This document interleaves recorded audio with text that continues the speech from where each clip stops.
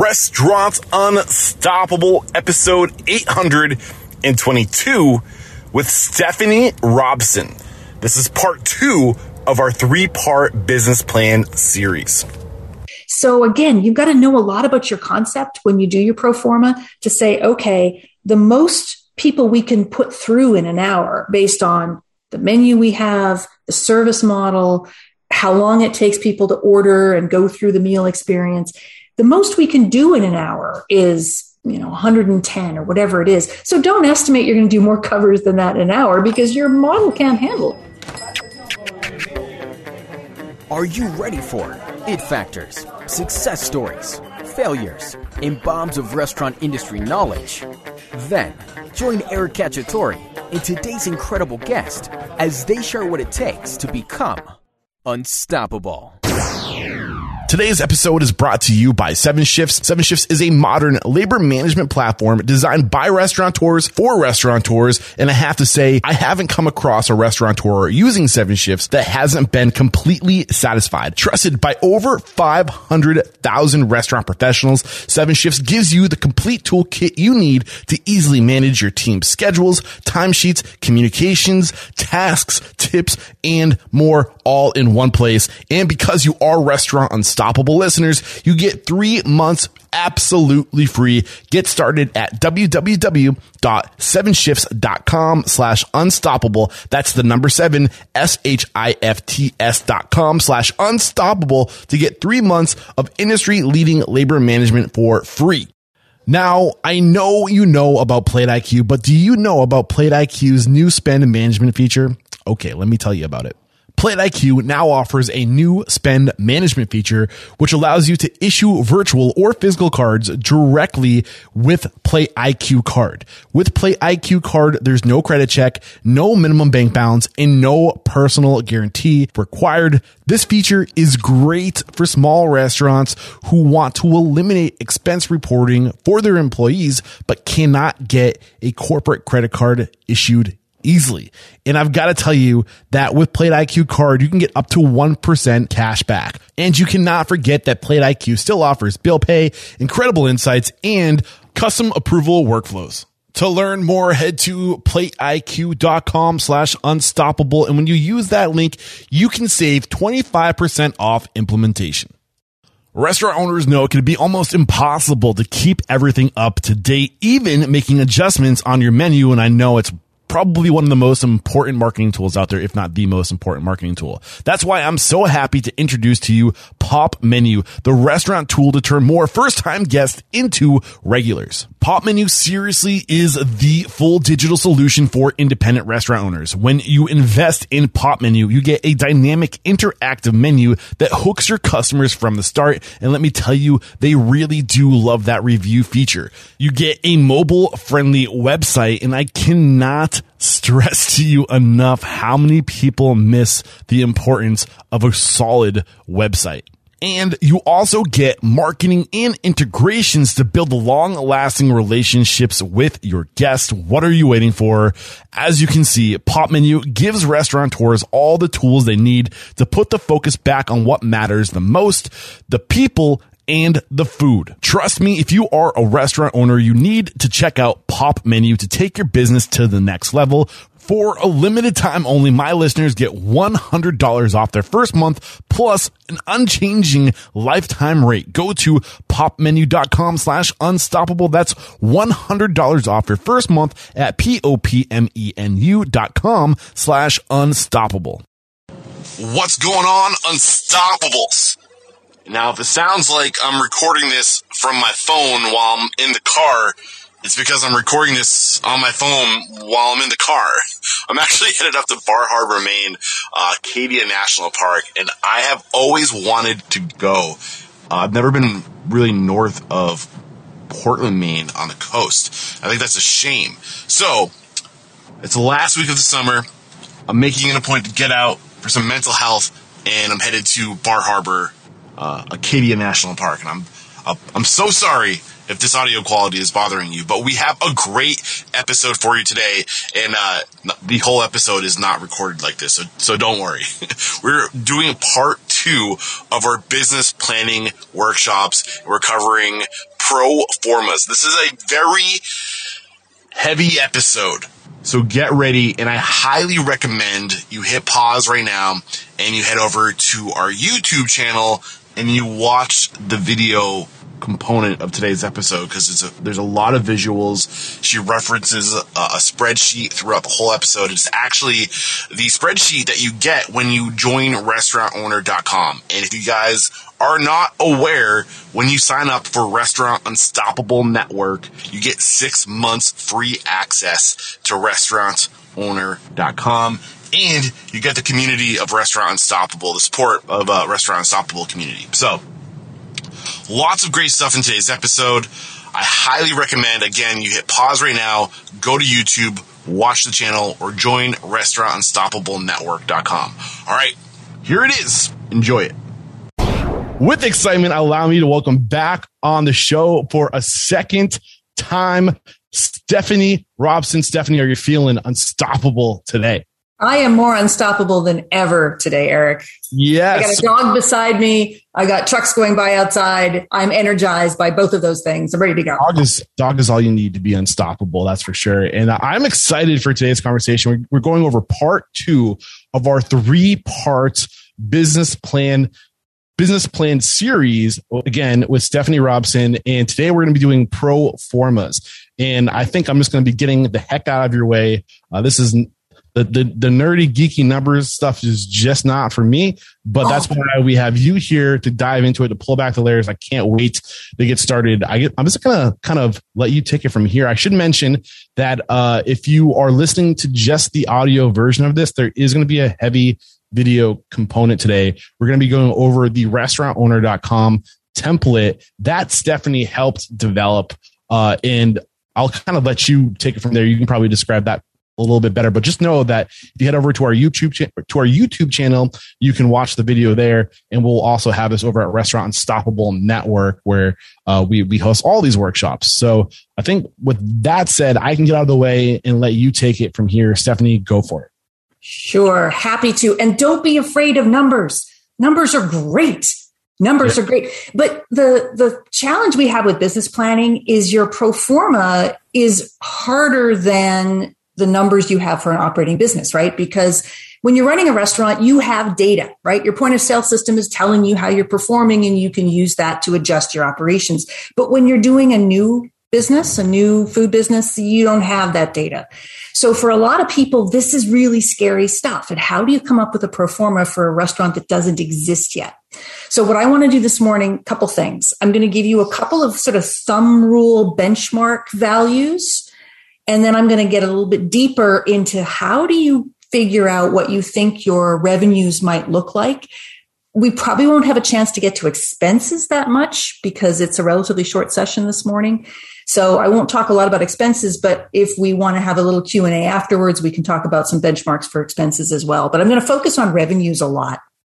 And in order to do this, you've got to have a really good sense of what your concept is. And for a lot of people who are starting restaurants, you might not really have nailed down exactly what you're offering or exactly how you're going to produce it. So you can do some sort of preliminary pro forma work, but to do a really good one, you've got to have some good understanding of what your operation's all about. So let's start off with a couple of these thumb rules. The one that I think is the most helpful is what the nerds among us call the occupancy cost thumb rule. And occupancy cost, it sounds like it's extremely complicated. It's not. It's just all the money you spend on your real estate when you're in operations. So things like what you pay in rent, that's part of your occupancy cost. Your share of the property taxes, that's part of your occupancy cost. Your share of any building insurance. So occupancy cost is rent, your share of property taxes, your share of building insurance. And I say your share because when you rent space, you probably have to pay a little bit on top of your rent to give the landlord some money for those things, for building insurance, property tax. And there might be something called CAM, or common area maintenance. So those all together are your occupancy costs. And sometimes it's all lumped into your rent. Just make sure your lease is very clear about how those things are being accommodated. But you've got all those things. That occupancy cost, and here's the thumb rule part, should be no more than 10% of your revenues. So what you spend in rent and all the other stuff that you spend to occupy your space should be no more than 10% of your revenues. That doesn't include your utilities and other stuff like that, but just your rent. So if you know that thumb rule, you can kind of estimate what your revenues have to be in order for you to afford that particular site that you're considering. So the occupancy cost thumb rule is a really nice thing to do when you're looking at possible locations and you got a sense of what the rent might be. You can do some quick calculations. Okay, this is what my rent is. Divide that by 10%. That tells me how much revenue I have to generate in order for this space to be a good one for me. So that's kind of your first tool. I have to say when talking to people, when they talk about the mistakes they made, it almost seems like they try to go too big too soon.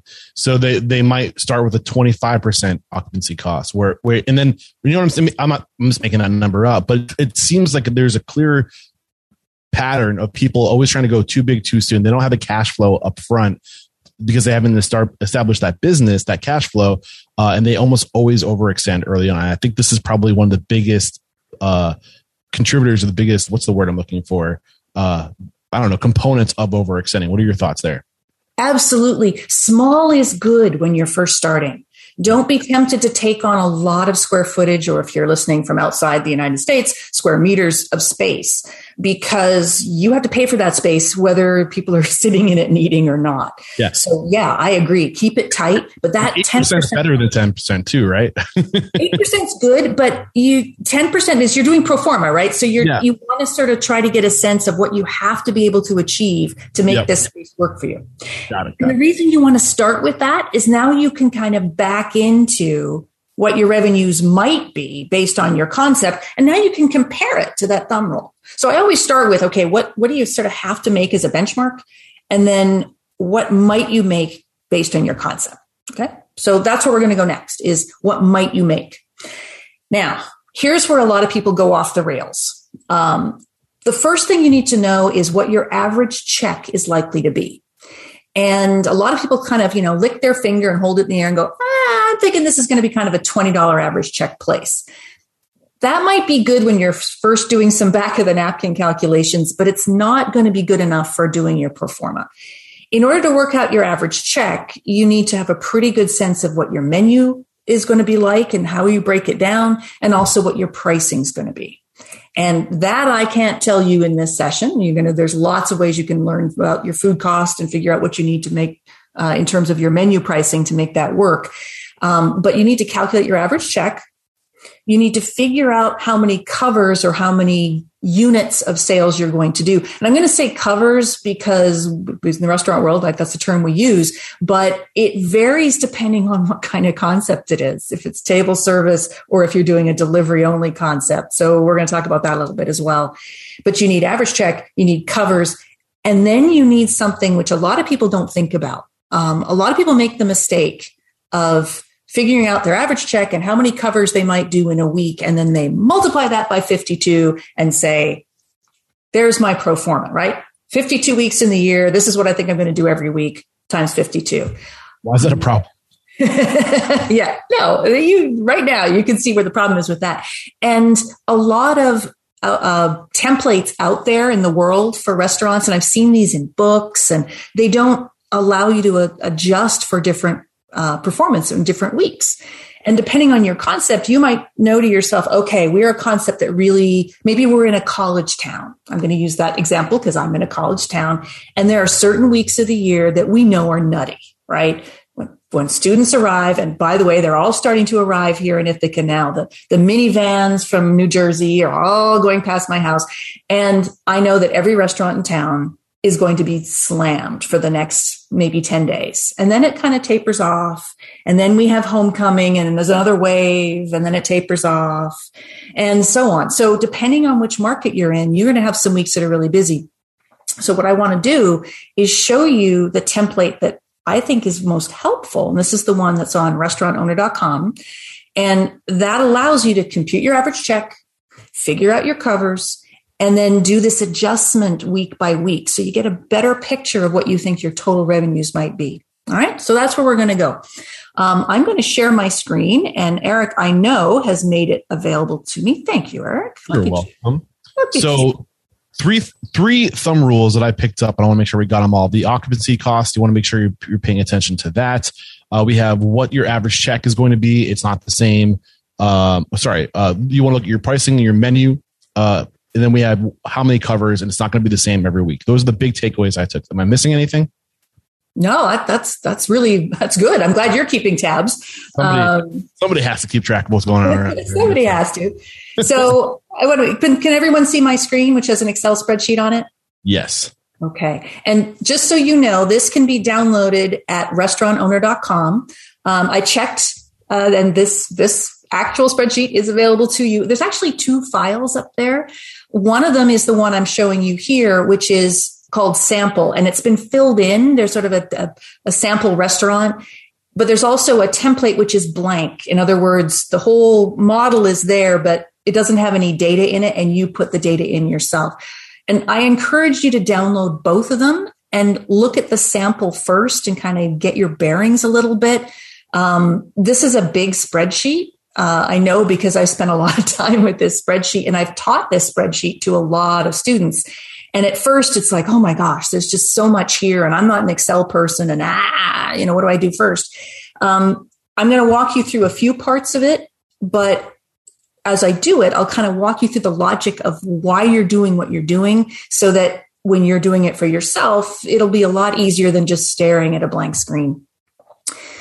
So this template, and this is the sample I'm showing you, but this template has several steps to it. And the nice thing is the first tab in the spreadsheet walks you through the steps, right? So when you're starting a restaurant plan, right, you start off with what kind of operation is this? And then you're going to figure out capital budget. We're going to talk about that next week. So capital budget, just kind of put it aside for now, even though I have it as the second step in this template. I'm not going to worry about it quite yet. Then we get to the things we just talked about, right? Average check, cover and or order counts. And then we're going to talk a little bit about step 7, which is this adjustment for seasonal change. And there's other stuff in between. And I don't know that we're going to get to those this morning, but you can see what they talk about, right? Hourly labor and cost of goods sold and a few other things. If those terms already are like, I don't know what she's talking about, don't worry. I know there's lots of resources to help you both on the Restaurant Unstoppable Network as well as on restaurantowner.com.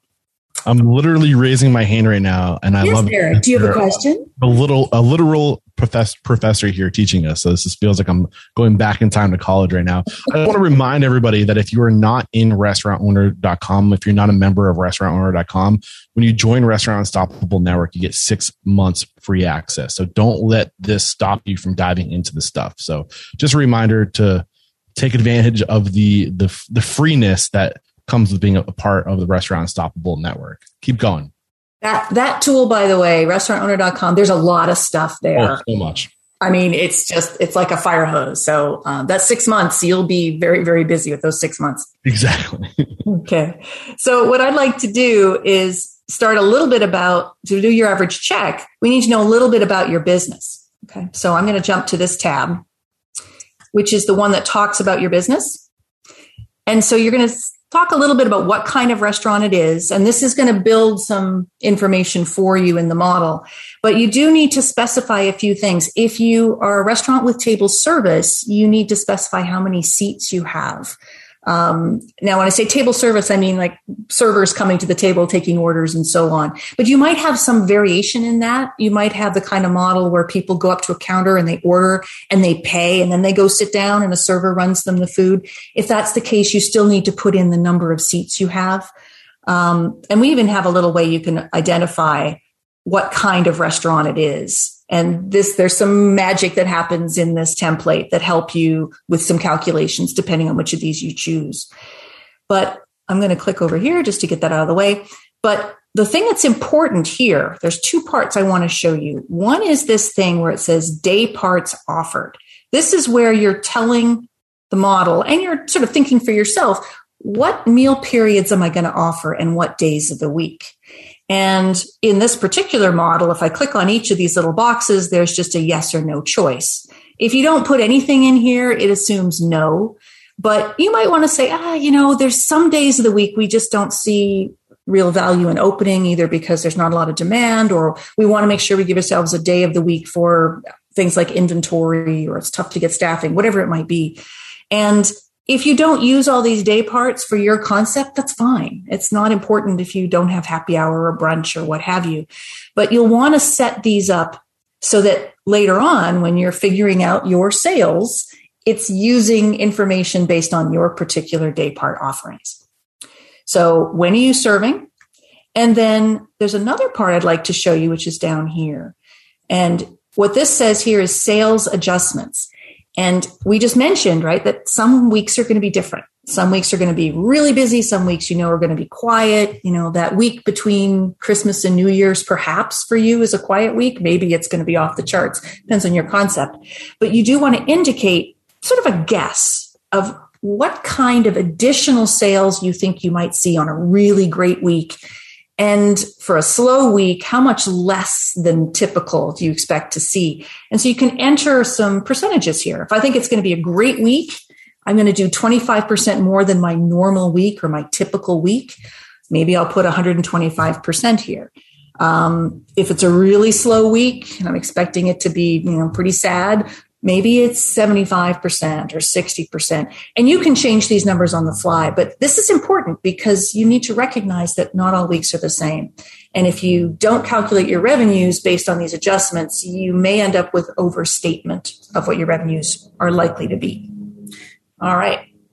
So that's the only thing I want to show you on this part of the model. Okay. Now, brace yourself. This is going to look a little scary. Don't worry. I'm going to go to the check averages part of the model. And I'm hoping everyone can see the part of the model here that says in blue, it says table service. And then next to it says takeout, drive-through, curbside. This is for if you're doing sales that are not actually being served in your restaurant. This isn't delivery.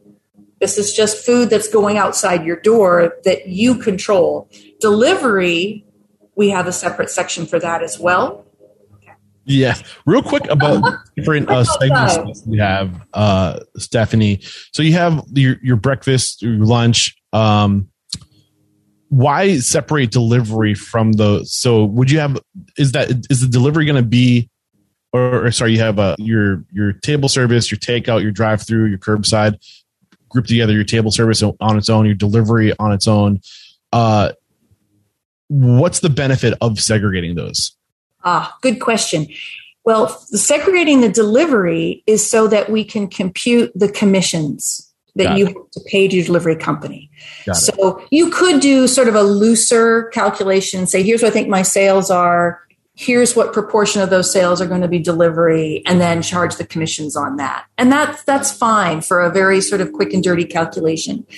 If you want to be a little more precise with your pro forma, that's why we've split it out in the model. I like that. Okay. And then the table side or the curbside and takeout, you might have orders that are not being occupied or not being sold in the restaurant.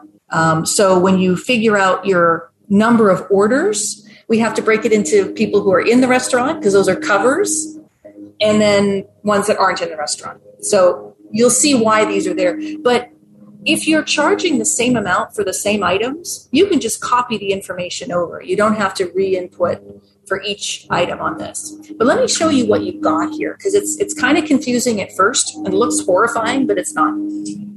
Every time you see a yellow cell in this model, that's where you enter information. So if it's not yellow, just leave it alone. It's going to calculate everything you need on its own. And what each part of this part of the template is doing is figuring out the average check for each meal period. And it's doing it based on what kinds of items are on the menu for that meal period, what proportion of guests you think might order an item in that category, right? So not everybody, for example, if you look at beverages, and here we're looking at breakfast, hopefully you don't have too many people having drinks with breakfast. Maybe you do. We do have a category for brunch further down. So if you want to have a different breakfast and brunch setup, we've got that available here for you. But you might say, during breakfast, we don't have anybody ordering alcohol. So 0% of customers are going to order liquor, beer, or wine. But maybe most people are going to order a hot beverage, coffee, a cappuccino, whatever it is. Maybe 75% of guests order those. And these numbers, you are making these up. You're guessing. But this is based on the concept that you've got and the research you've done on your market. So you're putting in what you think the average price point will be for each of these items on your menu. And you can change all of this. If you are an Excel person, you can get this template, you can unlock it. Right now it is locked, so you can't automatic or by mistake make a change that will mess things up. But you can enter whatever you need here to reflect your concept. We've put in what we think is kind of the standard, for breakfast and for lunch and for dinner. And then we've got a happy hour and a brunch, as I mentioned. But you might adjust this depending on your own concept. What this calculation also does is look at the number of orders of each category. Now, this is kind of a little confusing. So let's take a look at an example. Let's look at the dinner average check calculation here. So you'll see that we've got a price point for apps, main dishes, sides, desserts. If you aren't using one of these, you can just enter a 0 here. You don't have to actually have something in each category if your restaurant concept doesn't include those. I'm going to put that back just so that was one of my questions. So if our restaurant concept doesn't include one of these items, the appropriate action is to go through and zero it out to get the actual numbers. You can zero it out. Absolutely. And same thing with days of the week. If you are not offering a certain day of the week, if you say no in that first tab I showed you, it will automatically set that up and say, okay, we're not going to compute that day. Okay. Wes, you got a question? Yeah, so I had some questions about the percentages, percent ordered. Mm-hmm. So it looks like the percent ordered is the percentage of people that when they come in, they would order? Correct. So, for example, you might looking at here at dinner, it says 85% of guests order a main dish. And you might think, well, doesn't everybody order an entree? But no, not necessarily. You got people who just either are small appetites or they are just coming in for a snack. So 100% here would mean that every guest gets something in this category, always. And that's pretty unusual. This sample here is showing 60% of guests we think will order an appetizer. Maybe 75% of guests will order a side. But then look at the number next to it, where it says number of orders. With sides, maybe we're assuming that 75% of guests will order 2 sides. Mm-hmm. So you can adjust this number. If you're a concept where, let's say we're your classic meat and 3, right? For the price, you get an entree and 3 sides. You might say, well, pretty much everybody's getting 3. So you'd enter a 3 in this column. I do see a scenario where if you were like a quick service that focused on just doing burgers, that's like literally all you had on the menu, then you could probably assume, and maybe you have like a veggie burger for option, right? You can assume like 90% of the orders is going to be a burger at that point. Yeah. So like you do see scenarios where you might be fully swung in one direction. Absolutely. And this is where your understanding of your concept and your market is so important. Okay. What this is doing, I just looked at the time and had a minor panic. So I'm going to keep moving along. What this is doing then is calculating an average check for food and an average check for alcohol. Now, when you're doing an early estimate, you don't have to be that precise. This becomes an issue when we're trying to figure out how much you're spending on your cost of goods sold, right? What you're spending to buy food, what you're spending to buy alcohol. And that's why we've split these out in the model. But the magic number here that's important for you at this stage is the average check. right? So it calculates for you what the average check is going to be based on this weighing of whether people are ordering entrees or appetizers and how many. Are they sharing? So notice under desserts here at lunch, under dessert, it says number of orders 0.5. Well, people don't say, I want just a half a dessert. This is people sharing. So if you know you've got items on your menu that are typically shared, this is a really good way to account for that. All right. So very geeky, but this is a kind of good way of looking at your average check. Now, I'm going to jump to the next part of the model, which is the sales projection. And again, it looks a little horrifying. Don't worry. Where you see yellow is where you would actually enter information. And again, this is broken out by the categories that you might have in your concept, both dine-in, takeout, delivery, and so on. I won't scroll across and possibly get things out of control, but we've got that all set up for you. And it has smartly looked at what you said you were doing in the first tab. Am I offering service on Monday? Nope. So it already just knows that and says you've got no turns. And when I use the word turn here, I'm referring to tables, right? So table service. It's using turns because it's calculating off of how many seats you have in your restaurant. Okay. To get to how many covers or how many orders you actually have.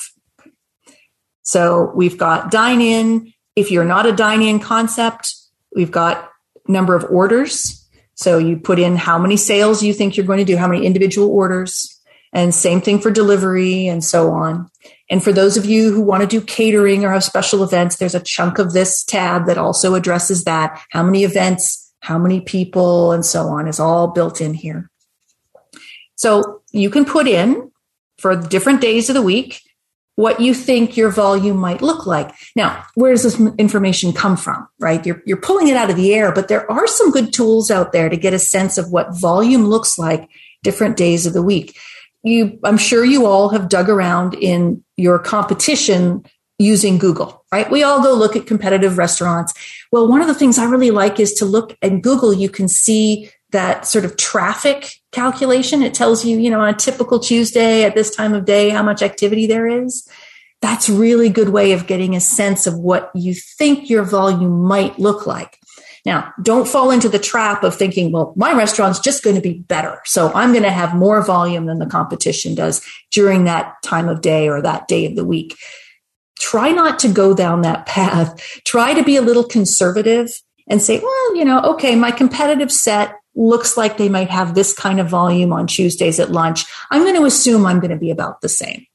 Safe assumption. If you do better than that, hooray, that's great. But I think for the pro forma, you want to be conservative because you want to make sure when you go back and do that occupancy cost calculation and compare what you think you're going to do against what you need to do, that you're not being overly optimistic in order to hit that occupancy cost number.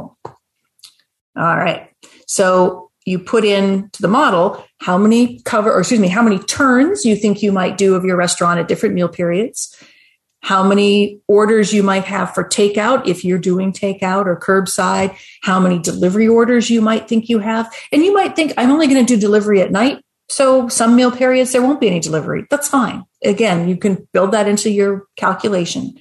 And what this will do is figure out for each day of the week, based on these pieces of information and the average check you've calculated, what your sales might look like.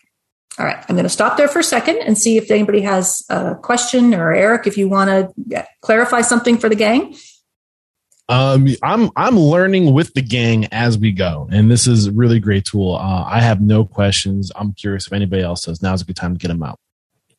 Looks like I have no hands going up. Keep going for it. Okay. Wait.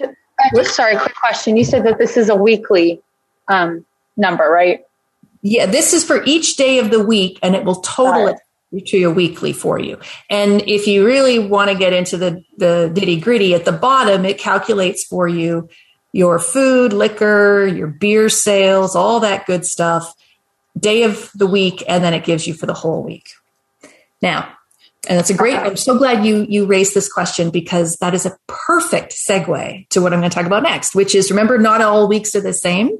So this part of your calculation is, what's a typical week look like? But you remember when we talked about that first setup where we are establishing, what meal periods we were serving and then what a good week or a great week looked like and a slow week.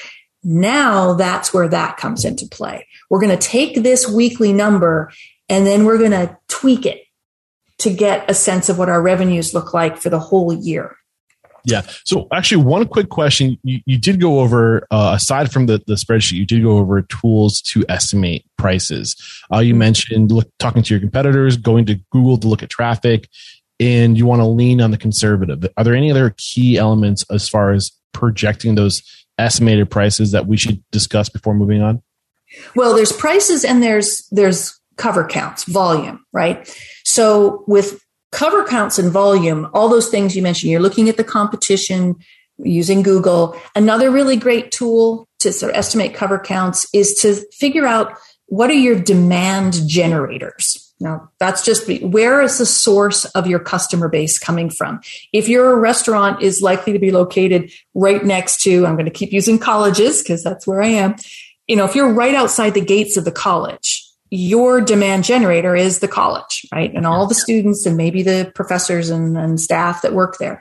If you're in an urban area, it might be a shopping mall, or it might be, maybe not today, shopping malls. But yeah, so those are your demand generators. So you can look at those and see what their volume looks like, as well as your competitors. Pricing is a whole different animal because it's going to be a function of what you're serving and how much you're paying for those items. Mm-hmm.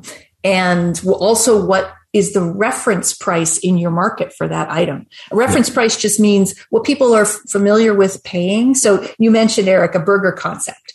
If you are going to do burgers, people have kind of a number in their mind of what a burger should cost them, right? A burger where I'm sitting down in a restaurant might be $12 or $13. If you're in New York City, it might be $20. But if you start charging $50 for a burger, people are going to go, it's a burger. Like, why are you charging me so much? So that reference price is what they're used to paying for an item they're familiar with. If you're serving things that people aren't familiar with, it's a cuisine that's unique or it's a menu item. I work with a client who sells alligator in their restaurant, which is delicious, by the way. I had no idea. Well, alligator is something that people, yeah, I know. Who knew it tastes like chicken? It tastes like chicken, but better. Anyway, it's good. It's farmed alligator. Don't worry. There's no wild alligators harmed, but people don't have a reference price for alligator. So, in theory, they could charge whatever they want because, no one can say, it's not what I pay for alligator. But you also have to keep into account what people are used to paying for an appetizer or for an entree. And you're not going to have some entree on your menu that's way priced outside everything else. Okay. Pricing is a whole other conversation. We could have another podcast on that one. Hey, you're always welcome back, Stephanie. Okay.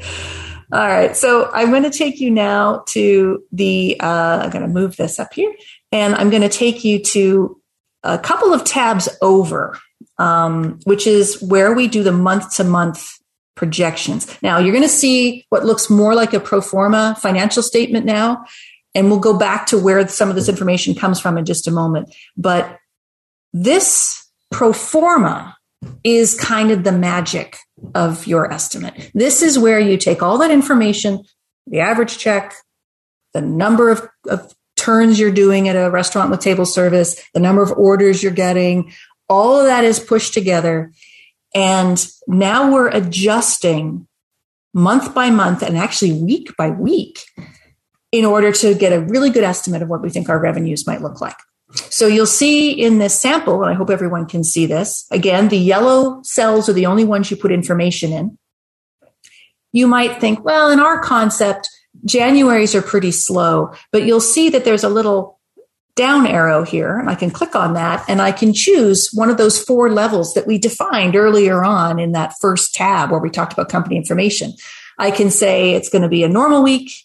It's going to be an awesome week because of maybe New Year's, or maybe it's just going to be a pretty good week because our concept is a cold weather concept, or we think it's going to be slow, whichever you like. And again, if you're really an Excel nerd, you can actually go in and change all of this. You can create more levels. You can do all kinds of adjustments if you need to. But most of us are not quite as nerdy I'm a card carrying nerd and proud of it, but most people probably don't want to spend the time digging around. And these 4 levels are probably going to serve you pretty well.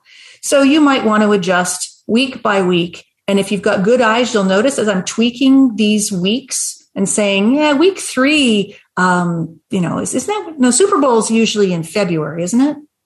I mean, I'm Canadian. I think hockey, so I don't know. End of February, beginning of January, I believe. It's usually right around that point. Okay. So let's say your concept, you think Super Bowl Sunday is going to be huge for you. So I'm going to make the last week of January really great. Now, some of you who are really calendar freaks will look at this and go, wait a minute, January is 31 days. That's more than 4 weeks. How come? This has been set up so that it'll calculate 52 weeks. And so some months will show 4 weeks and some months will show 5. Don't stress too much about that. But you'll see as I'm adjusting these, you'll notice that the sales down here, right below where it says gross sales, those numbers are changing. So what it's doing is it's going and looking at the average check that you set up earlier, the number of covers, and it's going and looking at the adjustment factor that you had earlier on. That's kind of under the hood if you're into that stuff. But it doesn't really matter if you're not, because it's giving you a much more accurate estimate. If that's not too much of an oxymoron, an accurate estimate, it's still an estimate, but it's giving you a better picture of what you think your revenues might look like for January, February, and so on. Wes, you have a question. I'm interested in, you got into it a little bit on where the estimated number of covers came from. Curious, can you go back to that? Sure. That's in the sales projection tab. So I've jumped back to that and I'm going to scroll to the top. Okay. And again, these numbers, I have to stress, this is estimating. And for a lot of people, estimating is hard, especially if you come from a background where precision is important. Let me give you an example. I teach a lot of students who have worked really hard to get into a university, and they're really used to doing math where there is an answer. And so they want to make sure they are perfectly right with their answer. And so to have to start thinking about, well, this is a guess. This is an educated guess, but it's a guess. That can be really uncomfortable for people who have sort of been trained, whether you've been trained as a mathematician or an accountant or an auditor or something like that. This is really hard. And for a lot of people, the tendency is to guess too high, to be overly optimistic. So that's why I'm suggesting you look at what your competition is doing. If you don't have a lot of competition in your market, that's first of all, ask yourself why. And when I say competition, it doesn't have to be a restaurant that's serving what you serve.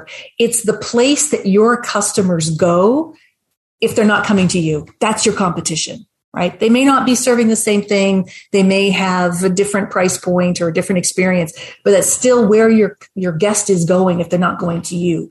So looking at where people are going out for a meal in that market, even if it's a different kind of restaurant, is worth doing. When we're going to go back to those month-to-month projections again, just so you can see. So we've been talking almost exclusively about your revenues, the money coming in, right? And that's because we started with that occupancy cost thumb rule, and you wanted to sort of compare that target, right? Occupancy costs being no more than 10% of your revenues to your possible revenues. There's one other thing to think about as you're thinking about how many covers or how many customers, which is how long is your typical experience going to be for your guest? And I don't mean necessarily how long they're sitting in a seat, but this is a capacity consideration. Let me give you an example. You're probably all familiar with Chipotle, right? Everybody knows Chipotle. And Chipotle, they don't really care how long you stay in a seat because you've ordered and paid for your food before you sit down. And so they're concerned about how long it takes to get you through the line. And there's only so fast that you can put someone through a line because they're deciding what they want to eat, right? There's some guests who know immediately what their Chipotle order is and they just have the same thing all the time. But other guests are looking at the menu and they're looking at the line and they're like, ooh, I'll have rice and I want that in a burrito and I want this and I want that. when you are doing your pro forma, you need to think about how long is the process for a guest to go from order to pay. In a sit-down restaurant, that might be 45 minutes or an hour. In a fast casual restaurant, it might be just the time they spend in the line. Why is that important? Because when you're computing or figuring out how many customers you might have for a meal period, it's got to be a number that relates to how quickly you can process people.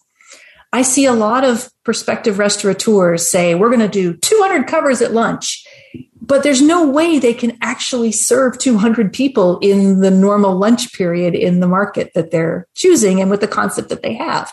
So again, you've got to know a lot about your concept when you do your pro forma to say, okay, the most people we can put through in an hour based on the menu we have, the service model, how long it takes people to order and go through the meal experience. The most we can do in an hour is 110 or whatever it is. So don't estimate you're going to do more covers than that in an hour because your model can't handle it. So this is where a lot of people, again, I see some what I'll call exuberance in estimating their covers. And this is especially true where you have guests going through a line and choosing. They tend to take a little more time than you might think to go through that. So I'm going to scroll through a little bit more of this. I see we're at the 1045 mark and I don't want to take too much more time, but I do want to show you the rest of just what this page looks like. And then we'll open the floor for some questions. Don't let that number, that time, if you want more time, take it by all means. Okay. Well, we can talk a little bit about expenses too then, because that's kind of what I'm going to show you next on this model, which is in addition to your revenues, your sales, which of course are really important, right? You also need to estimate your expenses. Now, you'll notice that there's nothing in here that's yellow. All of this is being calculated for you. But there is a number I want to point to you that's really, really, really, really, really important. And that's something called prime cost.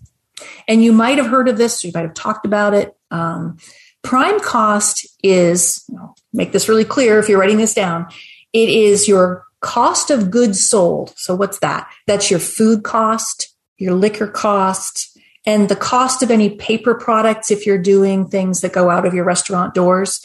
That's your cost of goods sold. So again, food cost, beverage, which includes liquor, and your paper products that go out the door. That's your cost of goods sold. So your prime cost is your cost of goods sold plus your labor cost. So hourly labor, management labor, and whatever benefits that you are required to pay or that you choose to pay. That's your labor cost. So those two things together, your cost of goods sold and your labor cost, is called your prime cost. Now, another thumb rule for you. Prime cost in a perfect world should never exceed 65% of your revenues. Never exceed 65%. And ideally, you want it below 60%. That's a little tougher to do these days. Labor costs are going up. And I think that's a good thing. We want to make sure our staff is well compensated and taken care of, because if they're happy, your guests will be happy. But prime cost is one of those important numbers. And there'll be some months where prime cost will creep up, right? And other months where prime cost will drop. But that's where the model is going to do that calculation for you based on some additional information that you need to input. So I'm going to just scroll down to the bottom of this, and then we'll show you where that prime cost information gets input. And then I think that's enough nerding out. At least it's a lot of spreadsheet to be talking about and looking at, but we can take some of your questions. But as I scroll down here, we have some other key numbers here: controllable profit. There's our friend occupancy costs, and it's also calculating depreciation. Don't worry about any of that. It's fine. It's all happening behind the scenes. And it's giving you the magic number, right? What's my net income? And perhaps even more importantly, what's my likely cash flow month by month? Again, these are estimates. I cannot stress enough. These are estimates. But the better job you do early on with what am I serving? Who are my guests, right? If you joined us last week, one of the key points I raised was that question of who's my guest and what do they care about? That's really helpful for you to start thinking about, well, what kind of average check am I likely to have? And how many customers am I likely to serve? Because all of it's going to feed together to get you to these numbers. And then it'll go all the way over and give you a total for the year. All right, final frontier that we'll talk about today in this model. We've talked about entering some information about the company, figuring out your check average for different parts of the day, figuring out what your weekly sales look like, adjusting those weekly sales, and now we're going to talk a little bit about expenses. And that is a tab in the model called operating assumptions. At first you're like, why can't they just call it expenses like normal people would? But there's some other things in here that aren't really expenses. So that's why it's called operating assumptions. But what it's done in this blue box at the top, it's taken all that weekly sales information that you exhaustively prepared earlier, and it's just transferred it over. And it's got a weekly average, and then it's got your annual sales. And you look at this and think, wow, the model's showing annual sales of 6.38 million. Whoo, we're rich. Not necessarily. It then asks you to input a whole bunch of stuff. And again, where you see yellow, that's where you put information in. And it's asking you for all kinds of stuff, like what kind of commissions will you be paying to delivery companies? And what proportion of your sales do you think you're going to have to discount or use as complimentary, right? You have a guest who, comes in and is concerned about something, and you comp them a dessert, or it's somebody's birthday and you want to comp them a dessert. And I'm winking at your host. It's my birthday. Your birthday today. Happy birthday, Eric. So he's 19 again. Well done. Well done. A chunk of your sales you're going to be comping for whatever reason. So it gives you an opportunity to put in what proportion you think you're going to comp. When I talked about cost of goods sold, right, we talked about food cost and liquor, and you have beer costs, and that's going to be different if it's bottled versus draft. And so there's a lot of places here where you can enter in the proportion of your selling price that is going towards the cost of these items. And you also can input what you're paying your management or your salaried employees.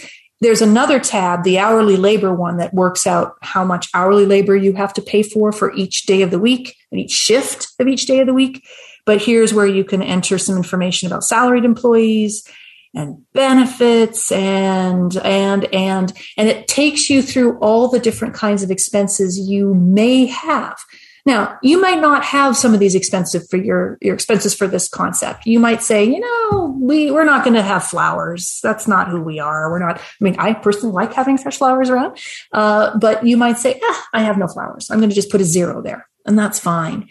But some of these you can't get around, right? You're going to be cleaning your restaurant. You're going to be bringing people in to do some cleaning, even if it's to clean the interior of the hood and the ductwork periodically. You got to pay for that. So you're going to carry some amount every month. The sample, and here's where I'm back to the files that you can find on restaurantowner.com. The sample's great because the numbers that we've put in the sample are a good starting point. Your market may be different. Your needs might be different. So you can adjust these numbers. But I always refer people to say, look at the sample. If you're not sure what value to put in here, use the sample number for now. It's a great starting point. And if you need to tweak later, that's fine. So there's all kinds of direct operating expenses. If you're paying for music, a lot of people don't realize that you can't just put your Spotify on and play it. You do have to pay a fee for that service. If you have live music, you need to pay your musicians. Please do. They are professionals. You may have some other licensing fees you have to pay. Certainly your marketing expense, right? And there's lots of different categories here. You can tweak this. If you are a nerd and you want to go into the model and add line items, you can. Utilities, accounting, it just goes on and on. I won't read it all off. There is a place here where you can put in what proportion of your guests are paying with credit cards. And these days, it's a very high proportion for most concepts, and you want to account for those credit card fees. So there's a place you can do that. But you might think, this is too much right now. I'm too early in my process. I don't know all these numbers. That's fine. Use the sample and just leave all these numbers in place. Calculate your own revenues. Just use these. And just having these samples alone is worth getting this spreadsheet, I feel like, because you just don't know what's normal. Like most people breaking, even if you've been in this industry for 20 years, you don't know if this is your first restaurant that you're opening, you don't like, there's like, what are your reference points? You don't have any usually, right? Or some people, but I mean, I think this is just a really great way to have those references in there is super invaluable. And I'm glad you mentioned that, Eric. Don't feel like, oh my gosh, this has to be my number. This is the right number, or it's a benchmark. It's not. It's sort of a typical number, but it's going to vary by market and concept. So, it gets you started. But, like that, for example, it has $600 a month here for telephone, which actually I think is a little nutty. And I should change that in the one that's posted, because let's face it, most restaurants are not using a hotel phone system now. We used to. Now we tend to work with cell phones almost exclusively. A $600 a month telephone system is probably unlikely. And some of these other numbers, your lease, all the terms of your lease are going to vary a lot. So anyway, all that to say, we've got places to enter data. And then the last thing down here, it is for entering information about any loans you might have taken out. I want to be very clear, though, for people who start a restaurant for the first time, the chances of you getting a loan from a bank are pretty small. I hate to say it, pretty small. Most of the time, you will be using equity financing, what we call friends and family, right? We mentioned it last week, F&F financing. So you may just zero this out. I'm not having any loans. It's all equity. Did you catch that, Stephanie? You're leaving out the fools. I've always been told. I am an optimist. People who invest in your first restaurant, they're friends and family. They do it because they love you. Yes. They're not doing it to necessarily make money. And don't panic if things like this happen. When you put in some values and it comes up with a message, it says, #num. It's fine. It's just the model going, there's no data there. I can't calculate these numbers, but that's fine. If you don't have a loan, it won't ruin any of your other pro forma calculations. All right. Oh my gosh. So nerdy, so overwhelming. I totally understand if right now you're like, I'm out. But I mean, it's better than doing it on your own, right? It's better than, if not having a skyline. Like this, to me, relieves the overwhelmness, like, because you have guides, you have something like, bringing you along the way. So, you're not missing anything. Exactly. And there are lots of resources to help you with this. I mean, I know on restaurantowner.com, they've got some resources. I think they've got some videos. You can also email them as you're working on this, and they'll respond usually fairly quickly if you have questions. But this is a way to make sure, just as Eric said, I'm so glad you mentioned it. It's kind of like guide rails again. Last time we talked about guide rails as you work on your business plan to help you kind of stay the course. This is the financial version of guide rails. And there's so much more in this model. It gets to 5-year projections, and we can go talk about those another time. But for most people, this is kind of the key, is working out what you think your revenues are going to look like. And that's a function of your check averages, the covers you're selling, how you adjust it week by week, and then what your likely performance is going to be on your expenses. And you can just use the sample for now, adjusting based on your specific concept. All right. Awesome. I am going to throw the floor open to questions, because I think I've nerded out enough. Let's just take a quick break to thank our sponsors, and we'll be right back. Today's episode is brought to you by 7 Shifts. 7 Shifts is a modern labor management platform designed by restaurateurs for restaurateurs, and effective labor management is more important than ever to ensure profitability and restaurant success. Especially with this labor shortage, you need to rely and trust technology more than ever before. And dialing in your labor management is one of the most positive, dramatic impacts you can make on your business's bottom line. And when it comes to labor management, 7 Shifts is one of the most, if not the most, organically recommended labor management platforms on the show. Trusted by over 500,000 restaurant professionals, 7 Shifts gives you the complete toolkit you need to easily manage your team's schedules, timesheets, communication, tasks, tips, and more, all from one place. Best of all, 7 Shifts integrates with the POS and payroll system you're already using, like Toast, to make smart operating decisions and turn labor management into a competitive advantage for your business. Restaurant Unstoppable members get 3 months absolutely free. Get started at www.7shifts.com/unstoppable. That's the number 7, SHIFTS.com/unstoppable to get 3 months of industry leading labor management for free. Find out why past guests like Tender Greens and Kava are using PlayIQ for their accounts payable automation and expense management solution. Yes, you heard me right. PlayIQ now offers a new spend management feature, which allows you to issue virtual or physical cards directly with PlayIQ Card. With PlayIQ Card, there is no credit card check, no minimum balance, and no personal guarantee required. This feature is great for small restaurants who want to eliminate expense reporting for their employees but cannot get a corporate credit card easily. And I've got to let you know that with PlayIQ Card, you can get up to 1% cash back. That's pretty great. Now, I've told you what's new with PlayIQ, but you can't forget about all the other features you get with PlayIQ, like bill pay and incredible insights and approval of hierarchies. With bill pay, you can seamlessly flow from invoice upload to paying your bill, and this is all happening online, so no more paper checks.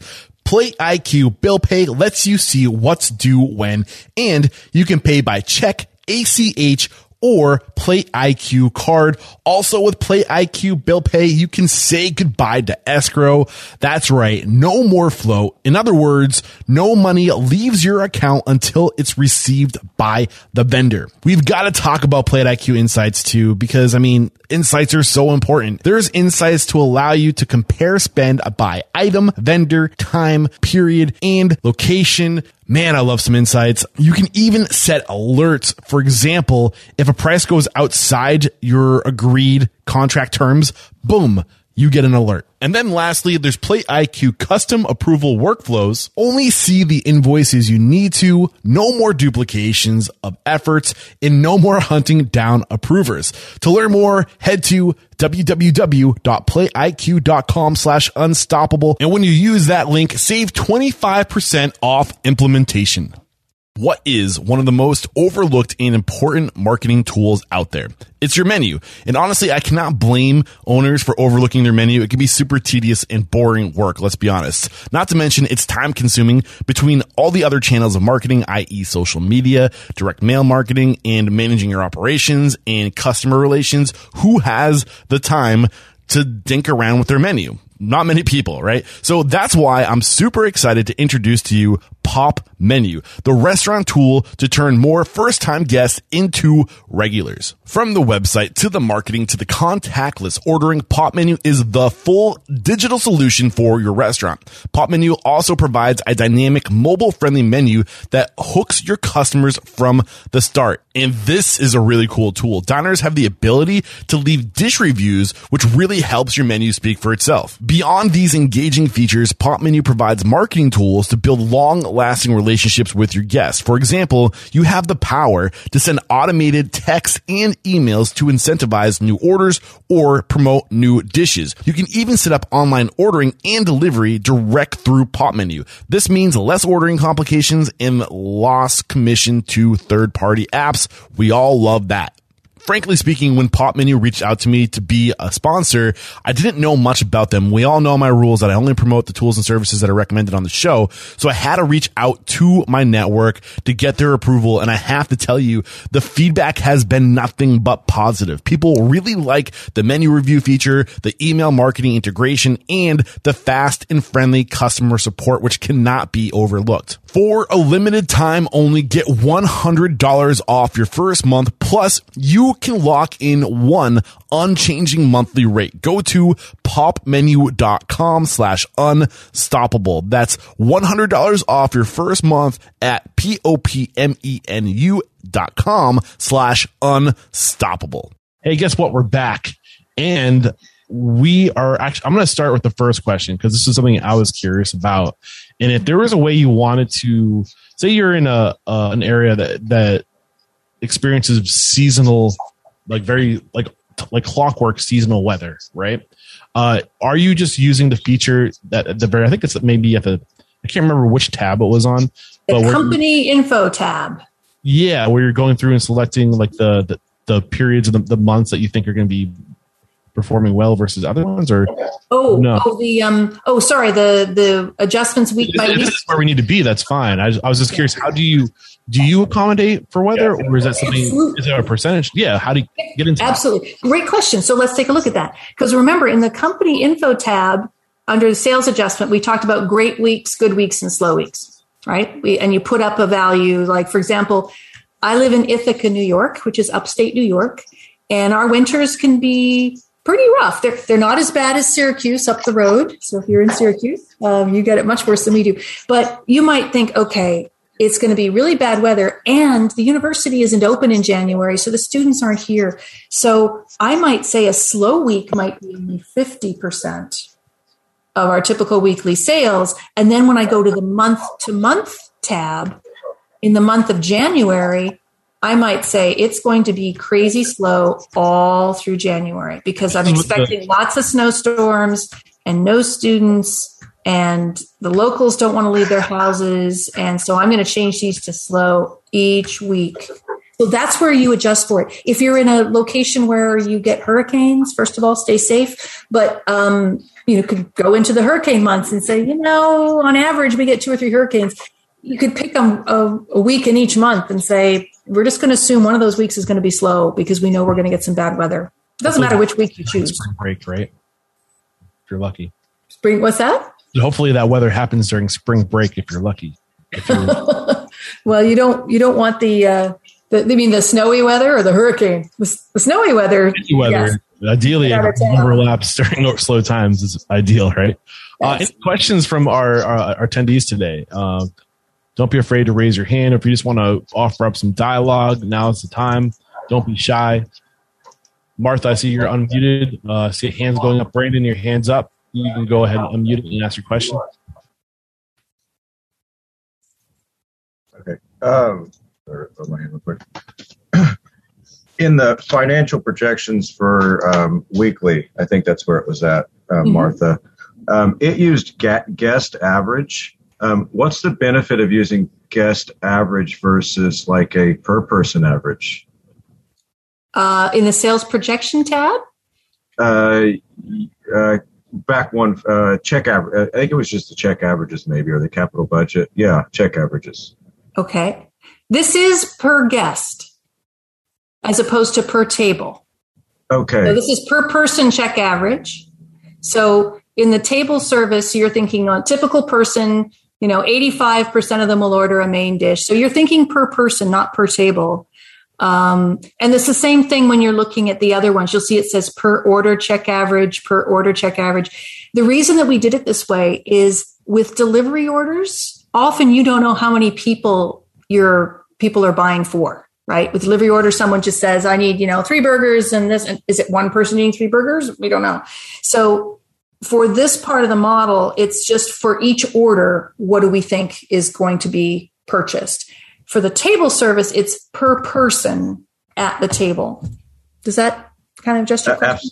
Absolutely. That kind of segues into my next question. And I apologize, I didn't look at it at the bottom. There's a lot of stuff to look at. It's okay. Yeah, it does actually. Yeah, it calculates down to the per person average, which is awesome. So in like an omni-channel revenue channel model, like I have, for instance, in-store sales, sit-down dining, and then takeout and delivery are really big parts of my business. Would it make some sense to go into those other channels like takeout and delivery and spend a little bit more time and almost build like 3 different projections, possibly? Or should I just keep it simple? Well, you don't need to do 3 different projections, because if you're using this template, you're kind of doing that here with your check average calculation. And you'll see in the month to month, I'm going to jump to that now. It actually will give you, does it give you the month to month? It just gives you total food. No, it doesn't actually give you the channel sales line by line. I think we do the P&L. No, we don't. I don't know that. I mean, if you think that's an important for your labor planning, but I don't know that you need to go that route. Yes, it's protected. Good. I don't know that you need to go that route, but you could. But I think the most important thing you're calculating is total revenues, right? And if you need to know how much revenue is coming from each channel, you'd have to do a little surgery on this to back that out. But as I mentioned, the model is already using the different channels to calculate things like commissions. So it's not charging commissions on things that aren't in a channel that uses commissions. But if you needed to back that out, you'd have to do a little surgery in here. Thank you. Wes, I see you with your hand up, and I see that you're putting questions into the chat, but why don't you just come join us and ask? Yeah, I just didn't want to forget. All right, so 2 questions. I'm on the check averages page. Mm-hmm. So you got apps, main dish, side, etc. So if I unlock it and I add something for, like, let's say shareables, because that's sort of part of our model, between app and main dish. What I really want to make sure, without completely breaking this, is that we get to where the average check for food total is accurate, because the rest of the spreadsheet's going to build off that. Is that correct? That is correct. And now I'm going to get, for those of you who are Excel people, you'll see the formula if you are an Excel person. So if you're going to add something under food, just add it up here, add yourself a line, and the formula will update and take that into account. Don't add it down here, because then you'll have to change the formula, which you could. All right. So then second, with shareables, we talked a little bit earlier about you get into your decimal places. So, yes. If somebody gets nachos, 4 people share it, that'd be a 0.25 that would go into that. But then I also need to try to figure out if my menu is sort of pushing to where, like, you've got 4 people, maybe you get a couple different shareables. That would sort of take that average plate and then try to, like, guesstimate, like, out of 4 people, how many shareables get ordered, and break it down by that. Yeah. And this is where I think the guesstimate is such an important word, because you're just trying to get a feel, right? You're not going to be 100% accurate. So don't beat yourself to a pulp going, okay, I think 18% of my guests are going to be in parties of 4. No, I mean, you can just say, typically these are shareables, they're typically shared. It's a portion size. I'm thinking of something that's going to be, I'm giving a visual here for those of you listening to the podcast. Maybe it's a 4 portion, but 2 big guys might split it. So, I'm going to put in 0.33 and call it a day. That's fine. Because to be honest, by the time this all calculates through, little tweaks like that aren't going to make a huge difference to your revenues. But yeah, I mean, depending on how precise you want to get, but I'm glad you raised it, because you don't have to get that precise yet. If you just want to put in very basic numbers here for now and just say, assume 1 and assume, 90% for all of these things, that's fine. It just gives you a target. And I think what a lot of people do is they put all their numbers in, they get a total amount of revenues, and then they stop and look at their occupancy cost, right? They do that calculation and they look at their prime cost. And if you're on target with those 2 numbers and you haven't, like, gone crazy with, I'm going to do, 600 covers at lunch and 500 covers at dinner or whatever, that's a good place to begin. But don't worry about being 100% precise, because it is an estimate. Wes, I see that you had another question. Do you want to go ahead and ask that? Yeah. So jumping over to sales projection, sort of coming back to this, because this is my biggest struggle right now is figuring out a way to estimate sales projections. So looking at your formula, it's basically just, if it's offered, it's 1 turn. If it's not offered, it's 0 turns. Well, you can adjust the number of turns. Right. So then where you've gone into like 0.8 or 2.0 or 1.5, that's just sort of a manual adjust. So the spreadsheet will build assuming 1 turn, and then anything else you want to do on your turns to increase, decrease, you're just going to do that manually from there. Is that correct? the gist of it. And this, when we talk about turns, this is specifically for dine in.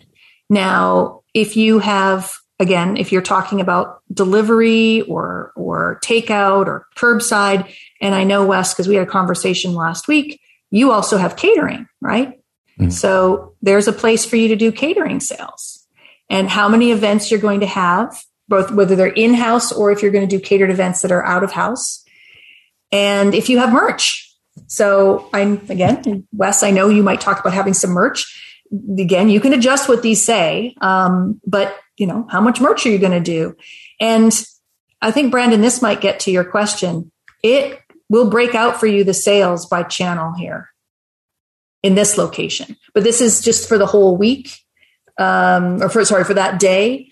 And it doesn't do the adjustment by channel for the month to month. It just takes everything together. But you could start lifting some of these cells if you were into this and say, okay, I want to know what my delivery looks like week by week with these volume adjustments that I think are going to be different. Well, let's take the snowstorm example, right? If you have snowstorm, your dine in may be nothing, terrible week, but your delivery might go through the roof. So you might want to play with that in your model and say, okay, my delivery channel most weeks is here, but with January, February, March, when the weather's bad, I'm going to push up what I think my delivery might look like. So you could do that. The model isn't really set up to do that at the moment, but that just as we talk about it, I'm like, maybe I should have built something in to do that. There is a fine line between making it so complicated that most people are just freaked out, and also being able to accommodate lots of different scenarios. But yeah, you do. I knew there was a place where the channel calculation was done, and there it is. Okay. I do not see any other hands up. Oh, Wes, that hand's hot. Keep going for it, man. All the questions you want. Well, I just wanted to sort of say that I really appreciate you putting this together and getting it up on restaurantowner.com, because it is a phenomenal starting point with a little bit of automation that just sort of helps you run mentally through it. I've got we want to do retail, but I can see that with just a little bit of tweaking, you can build that into it. You can add new channels, and you've already got the template started. So that just makes life really easy. I just want to say thank you for walking us through it and talking about it some, because I think it's a really, really helpful starting point for someone like me who's just trying to get it figured out. So. Well, thank you. And I need to give a total shout out to Jim Laub and Joe Erickson, who are the people behind restaurantowner.com. They built the model originally. And if you have been to their site before, they actually had different models. There was one for table service and one for QSR. And they approached me earlier this year and said, can you help update this model? And because I've been using it, the reason I think this is such a good tool is I've been teaching from it at Cornell for 15 years. And over 15 years, working with lots of students, that I saw the things that worked for them and how many of them are Excel geeks, and they added their own tricks and tools to this. So what you're seeing here is an evolution of something that Jim and Joe started. And I've just been kind of layering on what I've learned. Yeah, and I will share that sentiment as well. Thank you, Jim and Joe. And Michael, I do see your hand up. Would you like to contribute? Yes. I totally agree with what Wes just said about this was a phenomenal spreadsheet. And I think any professional who is starting a restaurant who does not use this is absolutely foolish, because this is what's going to make anybody successful in whatever business or restaurant they want to open. So, Stephanie, I thank you for putting this together for everybody. How much money did Jim and Joe pay you guys? Jeez. I do have one quick question on my notes here. On the average check, if I may. Yes, of course. So my model is, I'm going to use the word unique. I know we shouldn't use that word, but I'm opening a takeout gourmet sandwich shop bakery. Okay. So in calculating an average check cost, people buy with their eye. So they're going to come in and they're going to see, of course, my breakfast sandwiches, my lunch sandwiches, and all baked goods.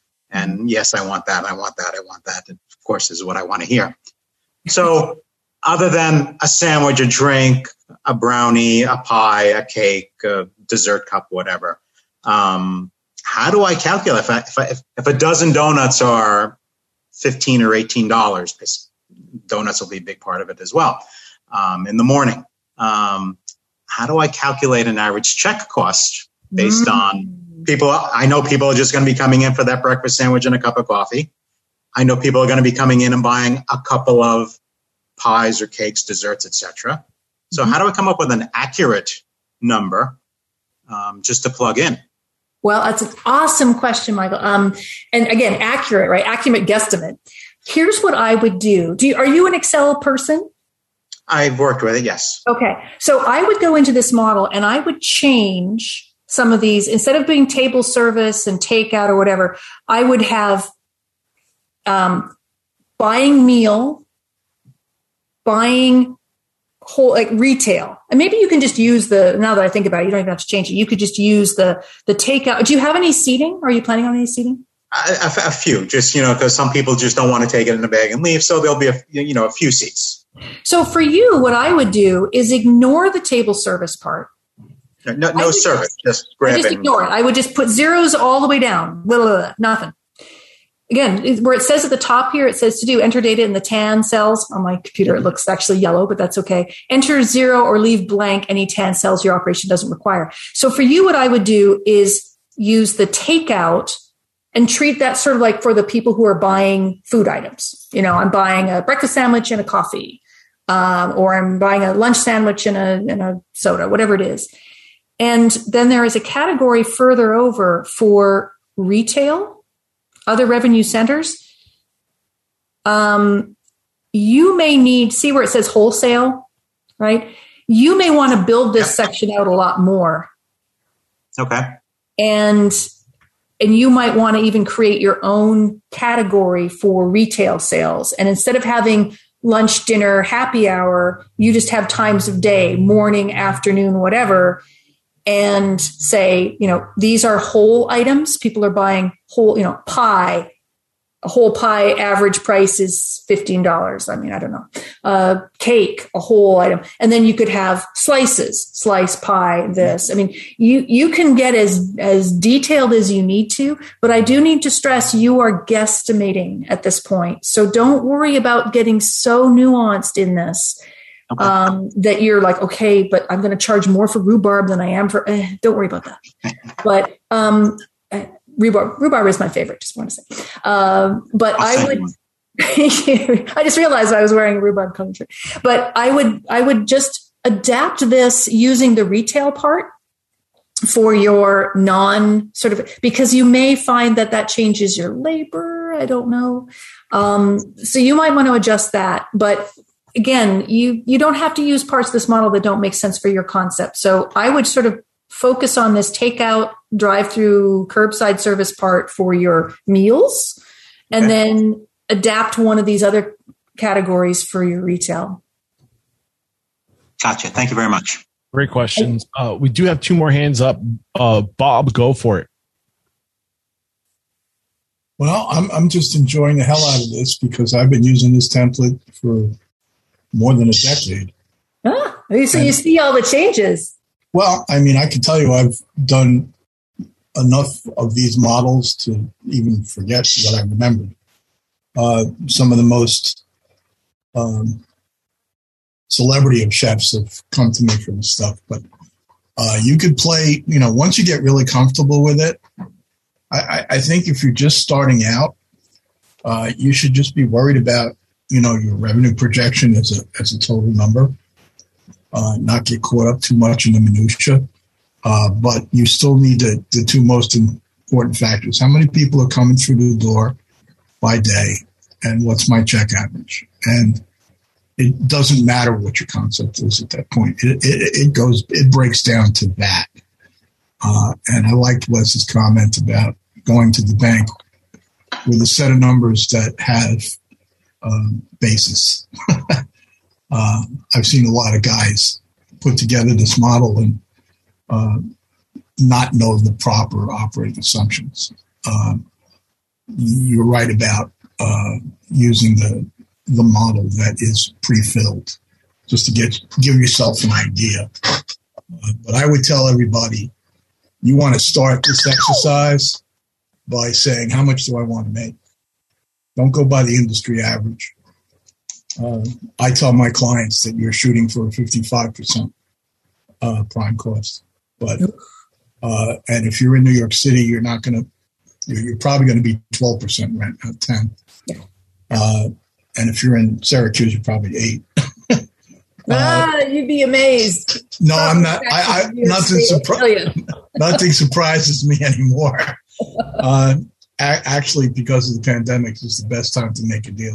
Yes. Yes. But if by nature the nature of the beast is an equity investment, the 5-year tab that you didn't go over too much on the bottom shows return on investment and some of the other things that an investor would want to know. Awesome. It provides for the equity flip, and it does all kinds of other things that are cute. Yeah, and we did just scrape the surface today too. I think it's worth pointing that out that this tool that Stephanie is using is very robust. I lost count of the amount of tabs are at the bottom of this spreadsheet, but it used to be a lot simpler. She's probably added a million things. At least I could tell you the last update I had of my old school folder it didn't allow for check averages and a couple of the other. Those are new tabs. Mm-hmm. This sheet has grown tremendously over the course of time. Yeah. It's, I'm sorry. In some ways, maybe too much. I don't know. It might be overwhelming to some people, but it has grown. Absolutely. Yeah, I get more restaurateurs asking me to do this, or at least walk them through it. They still have a feeling that they have to do it. It's a great exercise for building your model. But what isn't discussed in probably the third session is going to be how all this relates to your operational model. Well, that is a great segue into our pitch for there is still one more session for business planning. So maybe, Stephanie, if you want to give us a little more of a heads up on what we can expect next week, we can start wrapping things up. We will be here in the weeds of the capital budget. So my background before I became an academic, I was a commercial kitchen designer and worked on build outs for restaurants and hospitals and hotels and airports and all kinds of crazy stuff. And the capital budget is where you figure out how much it's going to cost you to actually create this restaurant. And a lot of people don't realize all the things that go into it. So we're going to spend some time talking in general about the things that go into your capital budget, places to economize and places to not try to economize.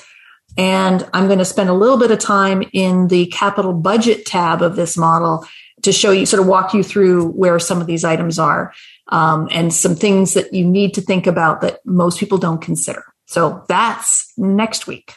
Yes. And we did do a really great episode with Ken Schwartz. I think it was Ken Schwartz on ramping up your financial sustainability, I think is the title of that episode. We'll be sure to link to it in the show notes. I recommend listening to that episode before joining us next week to kind of, get a little bit more familiar with that subject of raising capital and just getting real with what it's going to cost. Because there's so many variables that people just don't consider. And just missing one of these variables can be the difference between making it and breaking it. So I think it's worth. Yeah, I'm excited for next week. And this was another great session today. Thank you very much, Stephanie. And just a reminder that if you guys are not a member of restaurantowner.com, if you join Restaurant Unstoppable Network, you get 6 months free access. And that's because I'm just going to the people that are being organically referred and recommended to us. And I think that today is just another testament to what they're doing over there at restaurantowner.com. We didn't plant these people talking about how great Restaurant Owner is. It's a really great tool. So join Restaurant Unstoppable Network, get 6 months free access to restaurantowner.com, and come join us for next Monday's episode if you are able to join the network between now and when we go live next week. So awesome stuff. Any final words, Stephanie? I hope that your coffee didn't get cold during all of this, because it was a pretty hardcore session, but I really appreciate you all being here today. And I'm really looking forward to wrapping up with this on next week. And if you need to reach me, you can drop me a note at skr4 at cornell.edu. Happy to answer your questions up to a point. But if you need additional help, we can talk about how I can help you with your business. Awesome. So much. Thank you so much. I think we can say goodbye unless there's anything we haven't done. I think we're pretty much wrapped, right? I would say we're well over time. Yes. Thank you so much, Stephanie. There is no questioning. You are unstoppable, and we'll see you next week. Thanks. See you then. Bye. There we go. Another episode wrapped up here at Restaurant Unstoppable. Special thanks to our guest today, Stephanie Robson, for just, wow, dropping so much value. And I know this is an overwhelming episode, but again, there is a video component to this episode. Head over to restaurantunstoppable.com/822. We'll have the video component hosted over there for you. And you can actually jump over to our YouTube channel from there and subscribe, because if you haven't subscribed, you're missing out. Jared has been crushing it. For every episode we do, he takes components, like clips from the episode, and does highlight reels. And we have every on-site episode we've ever recorded over there at Restaurant Unstoppable's YouTube page. So you're missing out. One other thing that I want to make sure you guys are aware of, actually two more things. First, head over to restaurantunstoppablenetwork.com and join the network to get 6 months free access to restaurantowner.com, where you can find the templates that we're using in today's episode. It was actually Stephanie and restaurantowner.com that partnered up to create these spreadsheets and these templates that you can use for business planning. So join the network, get that 6 months free access to restaurantowner.com, get those assets, and get the support from the network, because over the next couple months, I'm going to be working on my business plan. I know there's a few people in the network that are going to be working on their business plans, and I would like to start blocking time to do like a group study. And, help each other out. So if that sounds like it's something that you'd like to be involved with, then come hang out at restaurantunstoppablenetwork.com. And the other thing that I wanted to let you know is that Stephanie is making herself available for one-on-one coaching through business plans. Her rate is $300 an hour.